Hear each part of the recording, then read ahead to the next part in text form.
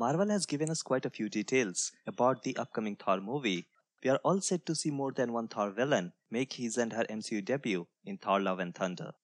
In this video, we are going to discuss one of the villains of the upcoming Thor movie, Gorr the God Butcher.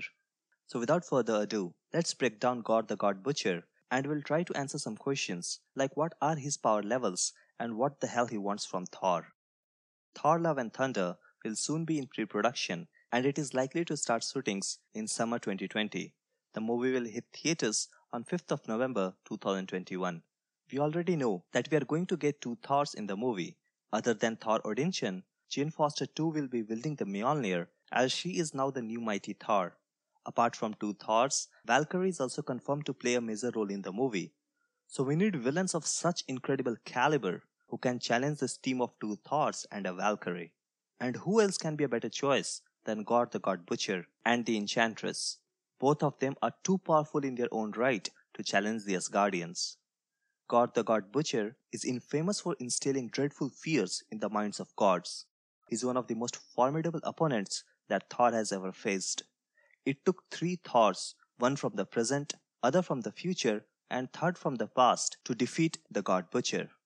Gorr is a very interesting and intriguing character with an original background story of his own. He lived on an unnamed planet in some obscure part of the universe. The planet faced frequent droughts and people lived in an extremely challenging environment. But one thing that they all shared in common was their unwavering belief in the gods. Gorr's people were deeply religious beings who prayed day and night to their gods to save them from misery and pain, but hardly any help ever came. Gorr lost his wife and two children. This loss made him lose all faith in gods. He now no longer believed that gods were real. But this atheism of his didn't last long, as once strolling through the deserts, he found two gods were battling who had just fell from the sky. One of these gods was carrying the all-black Necrosword. This all-black Necrosword is actually a symbiote, like Venom and Carnage, that bonds with the host and gives them some incredible powers, like superhuman speed, strength, durability, and superhuman reflexes and healing abilities. It also bestows the power to manipulate dark energy and slew of other superpowers. The All-Black is the first symbiote in the history of symbiotes.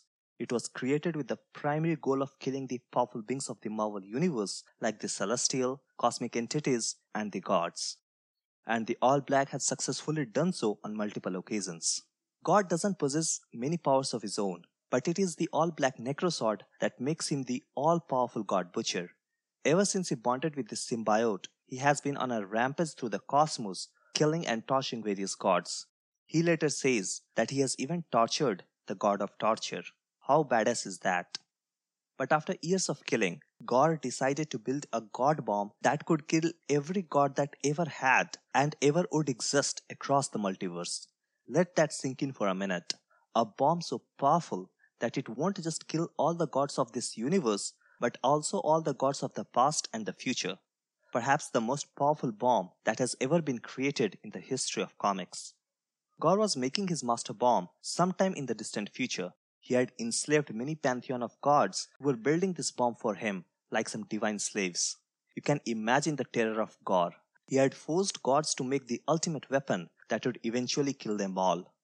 Gorr had acquired the ability to travel in time after defeating one of the time gods. Gorr was nigh unstoppable thanks to all the powers that he had acquired over the years by killing thousands of gods. So to stop Gorr, old King Thor of the future brings along the past and the present Thor. The final fight takes place in the future where all the gods who were working for Gorr pray and channel their powers to Thor, who, believe it or not, actually absorbs the explosion of God Bomb and also the All-Black symbiote. Thor then uses the power of All-Black to defeat Gorr the God Butcher and kill him once and for all. After all is said and done, the gods are saved from the tyranny of Gorr. The All-Black is thrown away into a black hole, since it was a weapon of unfathomable power with potential to wipe out multiple universes. But later on, we find that All-Black makes a comeback after killing the black hole in which it was thrown into. And since then, All-Black has made quite a few appearances, and it has even bonded with the Galactus, transforming him into the World Butcher. It remains to be seen if we will see a symbiote make an appearance in the MCU. But All-Black symbiote was a very crucial and integral part of Gorr the God Butcher storyline. If it wasn't for the all-black Necrosword, Gorr would have never turned into the God Butcher. So let's hope that Marvel does Gorr some justice, and we would hopefully see the all-black in Thor Love and Thunder alongside Gorr. If All Black is not presented as a symbiote in Thor 4, then it might be featured as an archaic powerful weapon with very similar properties to All Black of the comics. Let me know in the comments, how do you think will the concept of All Black and Gorr the God Butcher turn out in the MCU? With that, we'll bring this video to an end. In our next video, we'll talk about the villain Enchantress, who is said to be the main villain of the movie alongside Gorr. So don't forget to subscribe and turn on the notification bell.